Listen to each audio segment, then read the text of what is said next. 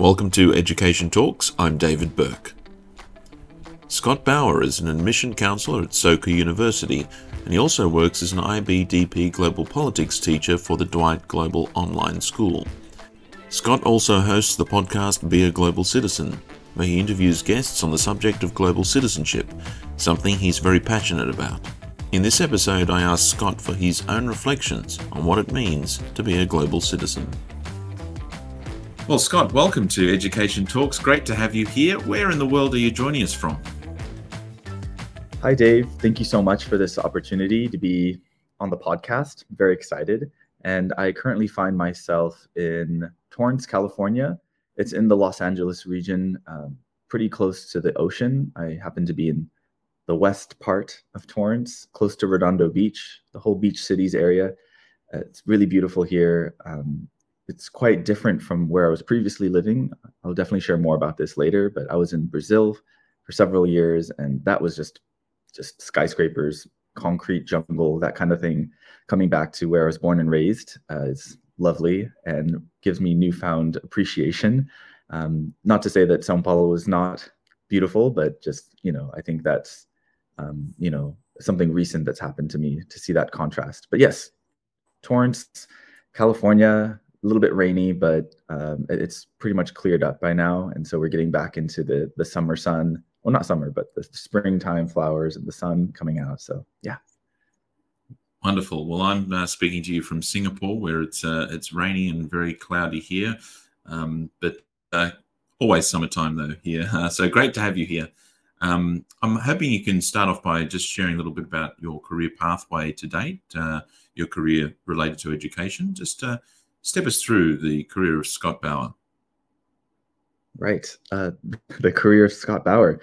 Well, I find myself working at a university, liberal arts college called Soka University of America. It's in Aliso Viejo, California, about 1 hour drive from where I'm at right now. So a little bit of a commute. And I work there full time as an admission counselor. What's really special about this university, it's actually where I graduated, where I did my undergrad, and has a really special place in my heart.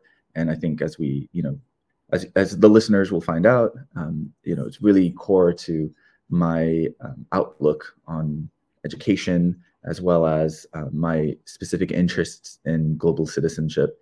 So there's that full-time role that I'm engaged with. I've been in the role for about 1.5 years.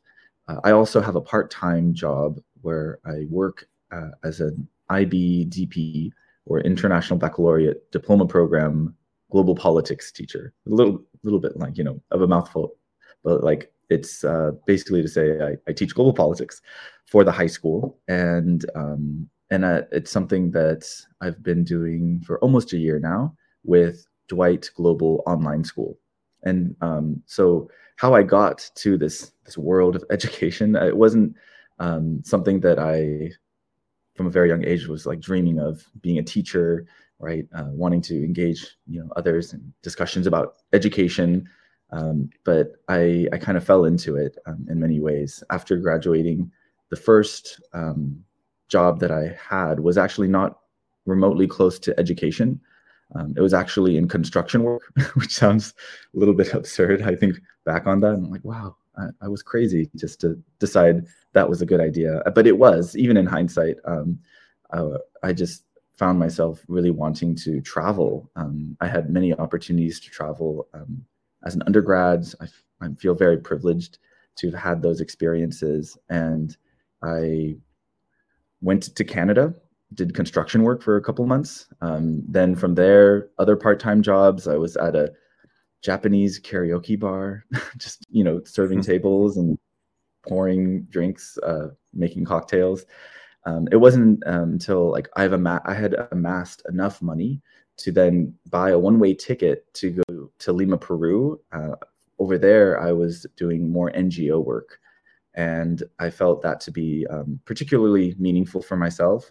I really had this strong connection to South America. I'd done a study abroad in Lima, Peru. In my undergrad, I was studying Spanish. So I wanted to apply those skills, and I wanted to be I wanted to be far away from California, which sounds weird. A lot of people in South America told me that I was crazy for leaving California. Why would you come here? It's like, no, but it's lovely here, and I want to learn from you. And I did that in spades while in Peru. The NGOs that I was engaged with were very small, and one of them was actually a startup from a friend who's also a graduate of my university. It was called the La Casa Cultural Yuyay, which is like the cultural house of Yuyay. And Yuyay is a Quechua word, which means to remember. And so it was really oriented towards giving back to the community, really specific age range from like 11 to 13. And it just the kind of workshops that we did just ranged from, soccer to, reading and literature to dance and, just all these different fun activities that we really drew from the community, from others who had more, specialization in said workshop. And I feel like that really started my interest in education, but still I didn't really consider myself as a teacher. I was just thinking like, I just want to do NGO work, and then I will find myself in the UN, because why not? That sounds like a worthwhile thing to do with my life because of what the UN stands for. And I even went so far as to bring my CV to the doorstep of the UN embassy. Like they were like stationed somewhere in Lima. Did not get a reply back until maybe a year later. But by that time, I had moved on to other things. Nonetheless, I was still figuring a lot of things out, and it just so happened that I sent an email to another friend who's Brazilian, and there's this particular school in São Paulo. It's connected to the Soca University that I had, studied at for my undergrad. They have Soca schools. There's a whole Soca network, really, in 7 different countries. Singapore actually has one. There's Singapore, Malaysia, Hong Kong, South Korea, Japan. There's 2 in Japan actually, and then also one in Brazil. And yeah, so I was just very interested in making that connection, tapping into that network, and they just happened to be looking for an international English teacher, and I figured, wow, well, I know English, so why not, take a shot on me? And fortunately they said yes, and I found myself in Sao Paulo. And long story short, from that experience, I can go into detail later, but I spent 6 years. I taught different subjects, was engaged in various projects and various campus-wide events, just really trying to build the school up, because they just so happened to be in a moment of expansion where they went from having the preschool up to the middle school. And then when I got there, they had the plan set in motion to expand to the high school and add on top of that the IB, the International Baccalaureate curriculum, specifically the diploma program. And that then set me off on the journey of learning about the IB, being a global politics teacher, and having a lot of fun figuring out what it means to teach, realizing that knowing a language is very different from teaching the language.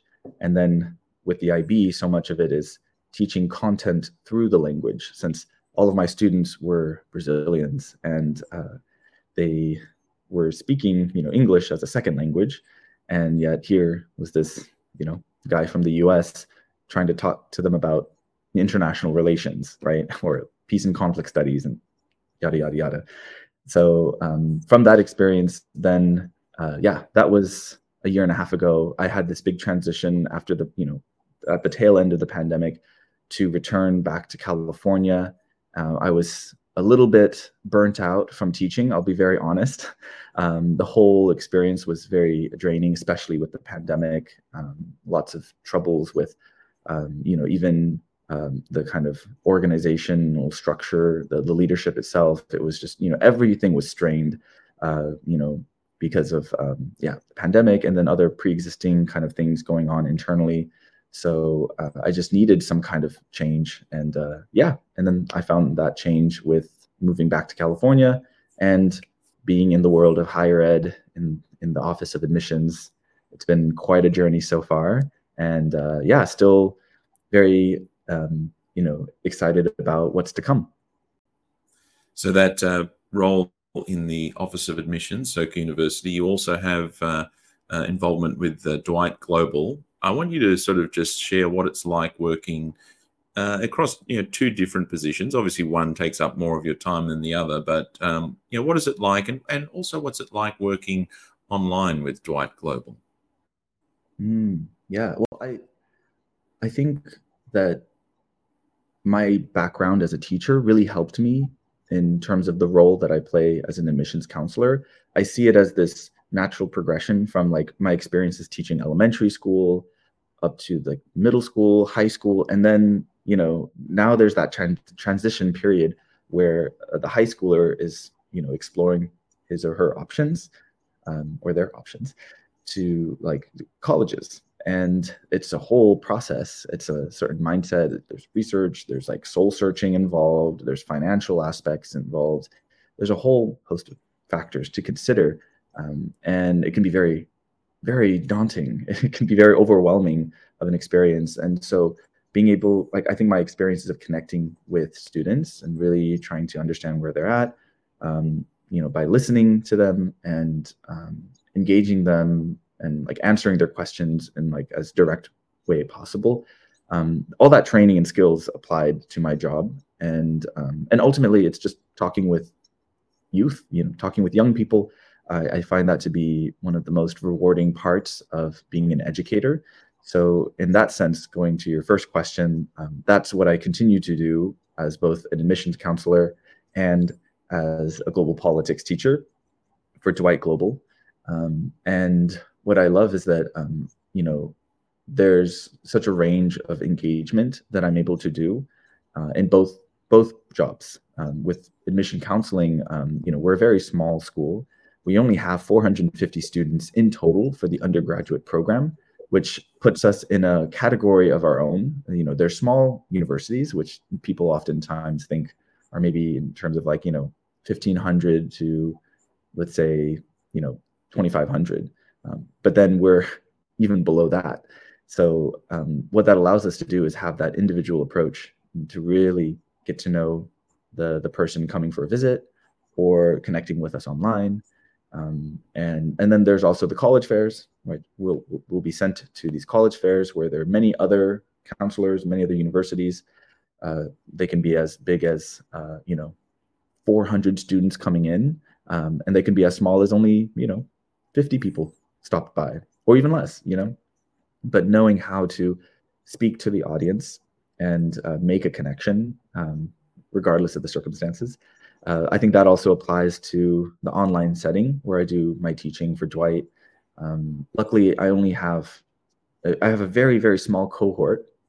And so what that allows me to do is really dial in my focus on where they are at and how I can really speak to their needs and also give them the space. So yeah, I just feel like one definitely informs the other, and it's all just about connecting with young people.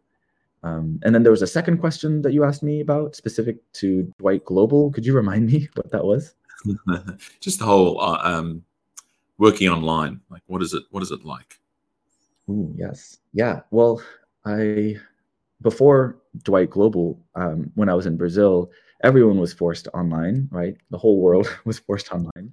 But that was not by choice, really, for the vast majority of schools. So it was a bit jarring.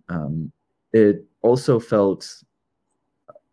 it was tough because I felt like I was not able to connect with them. I had certain expectations of what I wanted my relationship to my students to be like, and it just felt like I was somehow, inhibited, or there were blockages, and not necessarily like any fault on my own, but I think that there was just so much going on in that particular moment of history where students were feeling, completely isolated. They were cut off. They were just, they were just not in a good place. So that initially gave me a more negative sense of the online space. But I think what really drew me back to it was, yeah, Dwight Global offered they have these three pillars that they highlight. One of those pillars being the personalized learning side of things. And I really can see that in terms of how they structure their classes, in terms of smaller cohort sizes, and the concern that we have as teachers to like really go that extra step to sending emails, scheduling times to speak one-on-one, talking with parents when it's not necessarily parent teacher conference time, but really there's this all hands on deck kind of mentality that Dwight Global has when it comes to the online approach. And so that really filled in a lot of the missing gaps maybe from my first experience. And then also, going into this part-time work with Dwight Global, I was very intentionally choosing to teach online. So it was not like the past circumstance of like, oh, well, yeah, this is what it is and you got to deal with it. In addition to the forced entry into online learning, I was also online teaching. Yeah, I guess online learning and online teaching, right? Because we were all learning at that point. But I was also asked to teach theory of knowledge, which is another subject in the International Baccalaureate. So it was a brand new subject. I was teaching online. It was a pandemic. Everyone's, rightly so, freaking out. And it was just not a kind of conducive teaching moment. But, then again, everyone was in the same boat. So I guess, just for the benefit of the viewers and listeners, Dwight Global is an online school. And I'm fascinated by, there must be a bit of difference in the structure of a school design specifically to be online versus, of course, the rest of us who were sort of thrown online and managed to get through the pandemic. Fascinating stuff. I wanted to talk about your podcast. You recently had me as a guest, which was a real pleasure. It's called Be a Global Citizen. And I want to ask, why did you begin the podcast and when did you start? Yes. Well, thank you so much, Dave, for being on my podcast. I really enjoyed learning more about your background as well as your thoughts on global citizenship. And what an interesting turn of events, right? We're able to interview each other. And I just find that to be so awesome and exciting. So thank you. And I started this podcast during the pandemic at the beginning part in 2020. I felt, well, it was a sense of like disempowerment that I think, everyone felt of just like what's going on.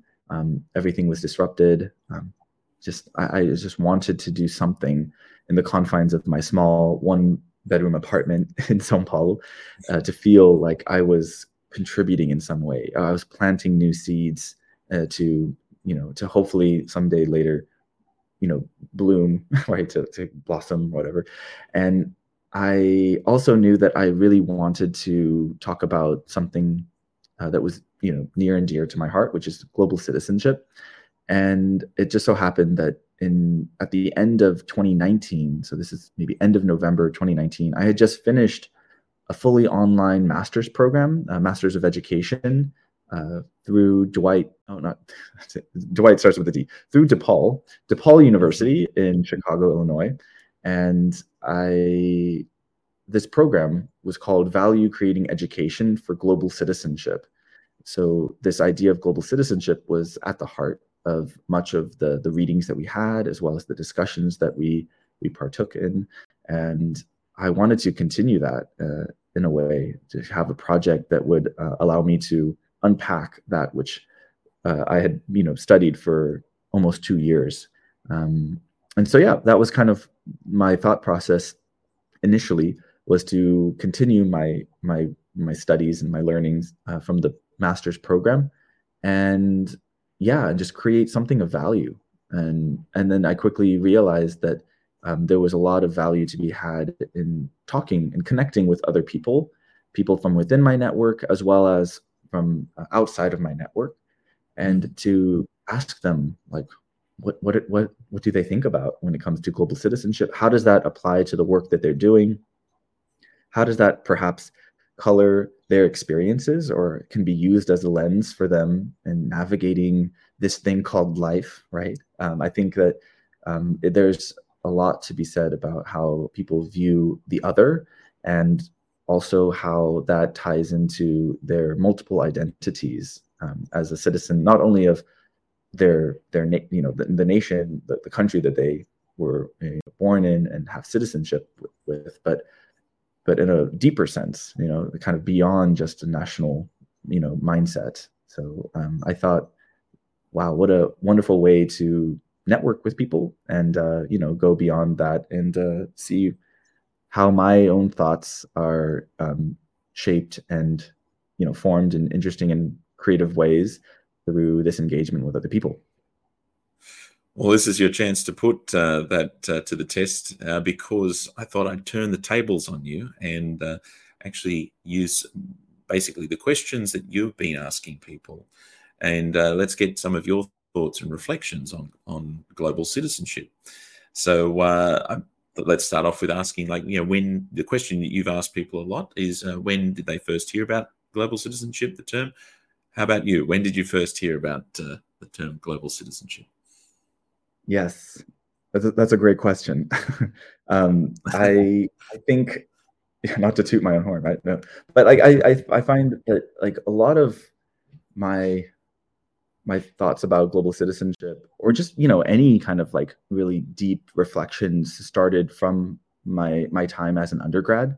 I kind of feel like that's when my mind really turned on, in a way, because so much of my past experiences were also something that I just kind of went about in a very automatic mindset. It was just something that was told to me, and I just executed it to the best of my abilities. And the reflective process was never truly there. And and so I initially was, at this university. The university itself has this mission statement, which is to foster a steady stream of global citizens who are committed to living a contributive life. And I believe that that's the first time I really heard the term global citizen, and how I lived that experience in a way that I just hadn't done before, because it was not just something that was told to me, but there was a whole community of learners that were grappling with this. And the one of the unique components of the education that I received at this university was that there's a mandatory study abroad. And this happens in your third year after taking a certain amount of language courses. And, for these students, everyone going abroad, it really put into perspective this idea of global citizenship, at least to get the ball rolling, because, you're forced out. You're, in a way, you have to be in a very, kind of different environment, and you are just trying to make sense and adapt to all of these things. And so I felt like that all really accelerated my process, and got me thinking about what can happen to my life. How can I use my life towards in a more contributive way, right? So all of this really ties back to this mission statement that I said, and that's really, I believe, what ignited this sense of okay, how can I really develop in a way that is true to this mission statement, that has just really compelled me to being not just global citizen, but I actually would go so far as to say that that is synonymous with being a good human being. Mm-hmm. So that links to the next question. What does global citizenship mean to you? Yes. So as I just mentioned, there's kind of a big statement, right? Global citizenship, or to be a global citizen, is to be a good human being. But that's there's many ways to go about that. It's for me, I really tie it to understanding your local actions, and having those local actions be informed by a kind of sense of mission about well, I've done X, Y, and Z in terms of my activities and what I believe to be contributive life.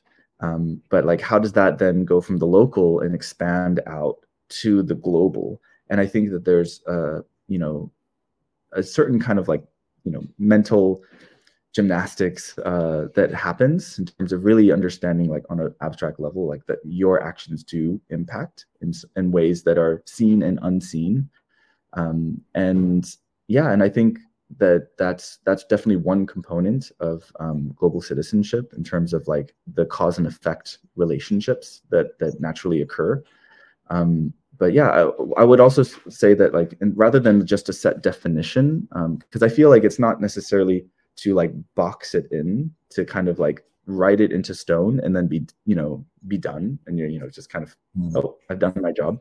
But I think that one approach that I've really appreciated in terms of understanding what global citizenship means is actually by understanding different qualities that would basically count one as a global citizen, right? To kind of like descriptors, things that are more like, I guess, like a North Star that would help inform you, guide you towards that never-ending process of becoming, that I think is important. So I really take my inspiration from this one particular Japanese spiritual leader, humanist, writer. He's a very prolific writer. His name is Daisaku Ikeda, and he's still alive. He's quite elderly. He's 95 right now, but he is the leader of this lay Buddhist organization called the Soka Gakkai International. Soka Gakkai means value creating society, and what he has done in his life is really build this network, this movement for peace. Of course, it's a religious movement, but I would also say that he has really pushed for kind of various reforms within not only the educational system but also within the United Nations. He has consistently written peace proposals to the United Nations since 1983, which puts him at over 40 the annual peace proposals.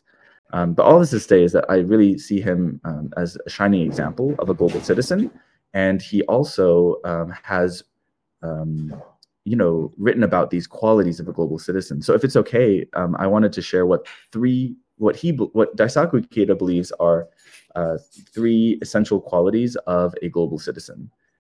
This comes from a lecture that he gave at Teachers College at Columbia University. This was June 13th, 1996. And the title of his lecture was called Thoughts on Education for Global Citizenship, right? Very aptly named. And so he writes that there are essential elements of a global citizen. So he says, quote, "The wisdom to perceive the interconnectedness of all life and living." So that's the first one. The second one being the courage not to fear or deny difference, but to respect and strive to understand people of different cultures and to grow from encounters with them. And then the third one is the compassion to maintain an imaginative empathy that reaches beyond one's immediate surroundings and extends to those suffering in distant places. So these qualities really inform how I view this unending process of being a global citizen. Simply put, you can think of it as wisdom, courage, and compassion. But again, the way that he frames it is not just, I guess, conventional notions of what, compassion is like. Compassion being, oh, I saw someone who was homeless on the street, let's say, and I gave them $1, right? That's not to put, any judgment on what that action is and whether it has lots of value or not so much value. But I would say that certain notions of compassion fall under like a certain category of just looking out for maybe someone there. But clearly in this case, when they say the compassion to maintain an imaginative empathy, and this idea that it's not just for your surroundings, but people in far off places, yes, your immediate surrounding may have someone who is homeless, and that is definitely a crisis. Talk about Los Angeles having a crisis of their own. I lived in Sao Paulo, which is a mega city with over 12 million people, I believe. And it's just homeless people. They occupy, many, many different buildings in the city centers. But it's like, well, how to really engage wholeheartedly in certain crises that are right in front of you, but then also that are extending to so many other different places. So I feel that these three qualities really guide me in terms of how I can keep myself in check and also really expand my sense of identity as a global citizen and as work that is never truly finished. Very true. What about suggestions for people to foster global citizenship in personal, but with particular focus on professional lives? On professional lives. Well, I mentioned this before, and also in terms of like starting the podcast, it was, or even in teaching, right? That one-on-one connection is so important. I really think that you know, there's a lot to be said of like, creating like this idea of world peace. It seems too big to even imagine and ridiculous even. But I think that if you can really have that mindset with the person standing or, with whom you're speaking to in front of you, I think that would really do a lot. And I think to really value that exchange, to value that moment that you are sharing, that shared inquiry, perhaps when it comes to asking about jobs, right, in the professional realm, seeking out advice that maybe will benefit you with your career or your projects that you're engaged with. I feel that that this idea of connecting one-on-one speaks to a relationship process that does not it's not meant to discriminate, but to really strive and learn together with that person. And I feel again, as like I mentioned with the qualities of a global citizen, there's definitely a skill that comes with connecting and networking with other people. But I think that if we can really keep in mind these qualities of wisdom, courage, and compassion, it definitely it creates this invitation for the other person too to join you to a certain extent on this idea of like wanting to be more of a global citizen or more of a better person, right? In terms of like not just looking out for yourself, but looking out for that person. And it's far less the transactional nature of like, well, in terms of networking and doing that interaction is this for that, but it's also to just really check in or really have that imaginative empathy that I think is so vital when it comes to the whole job market and whatnot. Wonderful. I want to blend a couple of questions now around recommendations and considerations. So just generally, what would be some broader considerations for people on this path to global citizenship, and then any other advice? Broader considerations. Ooh. Well, I mean, I don't think there's so much, right? So I don't think I can quite share out all of this within the podcast. But I would say that there's a lot to be said of really trying to expand your awareness of other peoples and their voices, different cultures. It's kind of easy to think I can do that by going to another country, right, for however long. There's often this association with global citizenship as stamps on a passport. And yes, it's a great privilege and it's wonderful to be able to travel, but not everyone can do that. And I'm a firm believer that global citizens are not those who just go to, other countries and they just benefit off of like tourist, vacations. But it's, those that just have that mindset of really wanting to engage other people, make a difference in their community. And so, while travel is great, I also think other considerations towards being a global citizen would be in terms of like reading good literature, right? Having this thought of like wanting to look and learn about different stories, different traditions that, writing affords, really opening up new doors. Various different medias, I think, are opening up. Movies have been around, documentaries are there too. Even something as simple as like, as I'm speaking from more Western, U.S. perspective, is very common to just only watch what our culture tends to generate, right? In terms of Hollywood. I mean, I live right very close to Hollywood, but even for like, let's say the American who can watch like a foreign film and watch it with subtitles rather than dubbed. I mean, I think that also, that exposure is very important. So not like shying away from difference, but really leaning into that, having that curiosity, that wonder of like what life would be like in terms of other cultures, the other worlds that exist within, um, you know, this this ecosystem of human diversity. I think that should be highlighted, that should be celebrated, and you can find very simple ways to do that in your day-to-day life without necessarily purchasing a very expensive plane ticket. You mentioned books and movies. You ask this of your guests. You always ask what book or film would they recommend to an aspiring global citizen? Yeah, right. Well, I think whatever book you're currently reading is always a good indicator of kind of like your interests. I mean, it could be something just for like leisure reading, something more lighthearted, but I also, happen to be reading for, the purposes of really understanding what is global citizenship. And so the book that I actually have on hand and that I'm about halfway done with is called Deep Diversity. This is actually a book that was recommended by one of my one of my interlocutors that I had on my podcast. Her name's Ali. She's wonderful.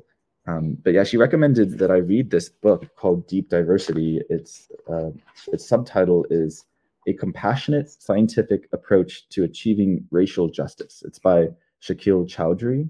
And I really have enjoyed this book in terms of how he really breaks down what racial diversity looks like, what the current scenario is like in the US, and how we can, not be scared of the task of really deconstructing certain mindsets, and as well as like addressing structural issues that relate to racism within our institutions, within even our language, within our behaviors. I think that this kind of it speaks to the importance of greater awareness and how we can apply that in our day-to-day lives rather than just, pontificate and say, oh, yes, I believe in these big things, but you're not actually doing anything or you're not breaking any cycles. And so reading helps with that.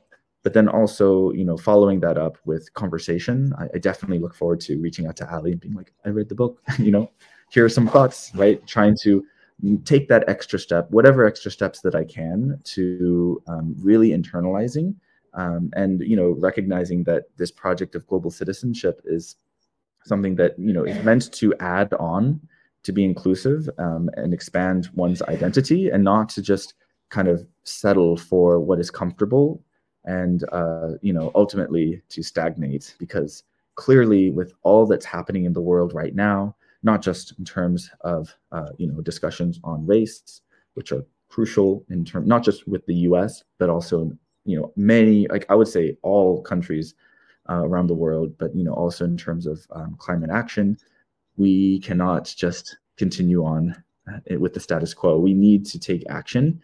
We need to have some transformation in terms of our own beliefs and our mindsets. So I think that really ties into what I've shared are my thoughts on global citizenship, to really boldly advance in a way that we haven't done yet, but know that you're not alone, right? That there are other people that are doing the work and that are, sharing that same spirit of wanting a better world for future generations.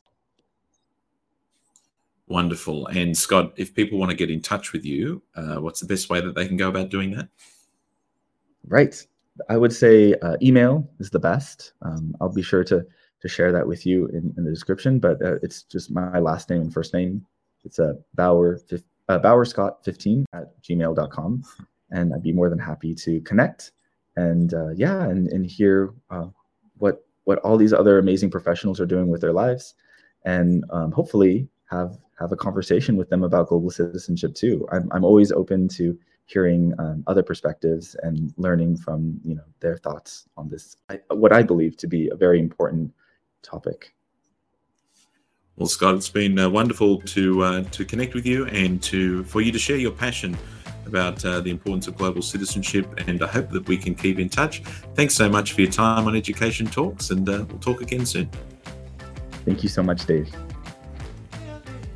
Education Talks is an EdEvents production for the EdEvents community.